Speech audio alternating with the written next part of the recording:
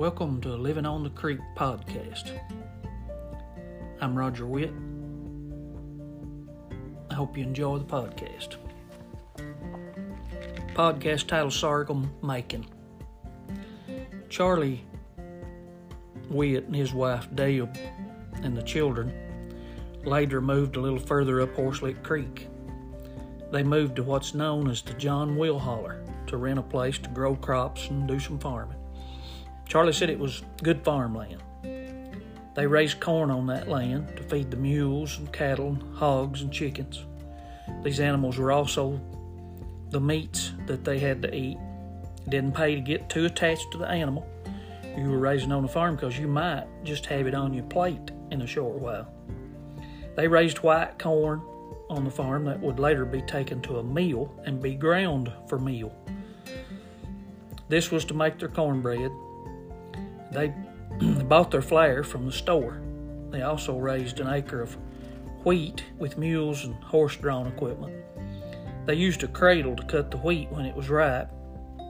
The cradle fingers would cut the wheat off the stem and they tied it in bundles to dry. They sent the wheat to Richmond, Kentucky by Gilbert Alcorn, who was the only man in the whole area that had a truck, and he would get it ground into flour. The mill in Richmond would thrash and knock the seed out, and the seed was what was used to grind into flour. They would bring the flour back home in paper sacks and stack it on a bench to make biscuits until it ran out. I guess there was no way to protect it from bugs, so they must just let the bugs have their part. I remember Frank telling me, the bugs won't eat much. He'd look at you and just grin. Grandpa Charlie also grew sugar cane. They had to cut it at the right time of the year, strip it, grind it in a cane mill. The cane mill was turned by a mule with a pole that was attached to his harness. If the mule had been in a cane mill before, he knew what to do and would just go around and around while someone fed the cane stalks into the mill. Juice from the cane stalks would pour out on the other side, and they would pour the juice in a big pan and build a fire under it.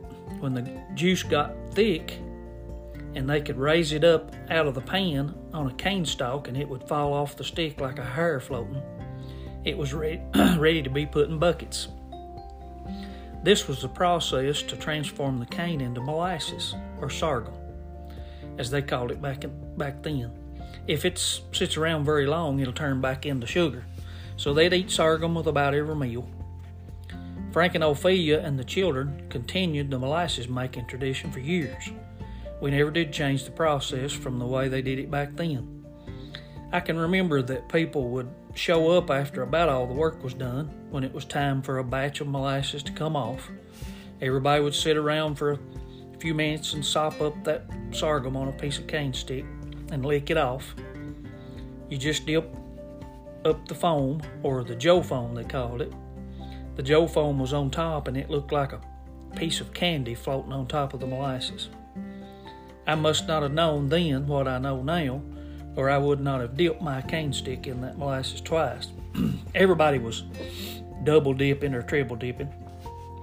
I know by experience that eating too much of the Joe foam would really make you sick because it was rich.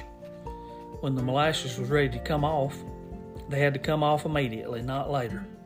The pace seemed to pick up very fast all of a sudden.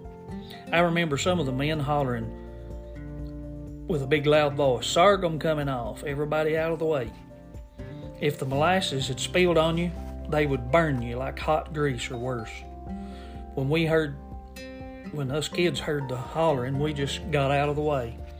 Not because the molasses would burn us, but if we were in the way when that pan came off and Frank happened to be coming by you, he would whack you right across the head.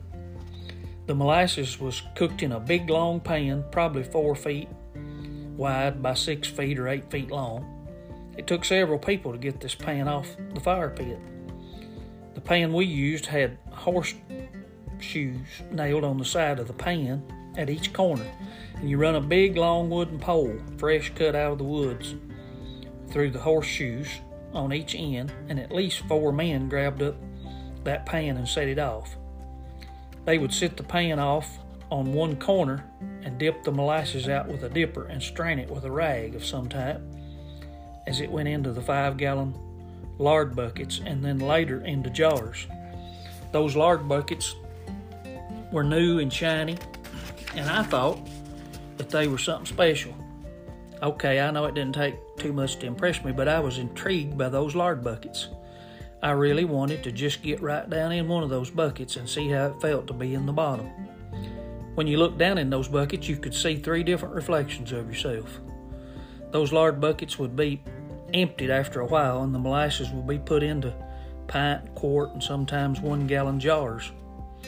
People would seem to come from everywhere to buy molasses from Frank Witt. I don't think people had much money to buy with. I asked Frank one time if we were making any money on the sorghum. He laughed and said, "I believe I go in the hole." In other words, we were losing money. I never liked the molasses until I got a little older, but I reckon everything gets to tasting better when you get older. Even things like beets and green beans. I reckon older people even like greens and spinach. I hope you've enjoyed the podcast. Thanks for listening.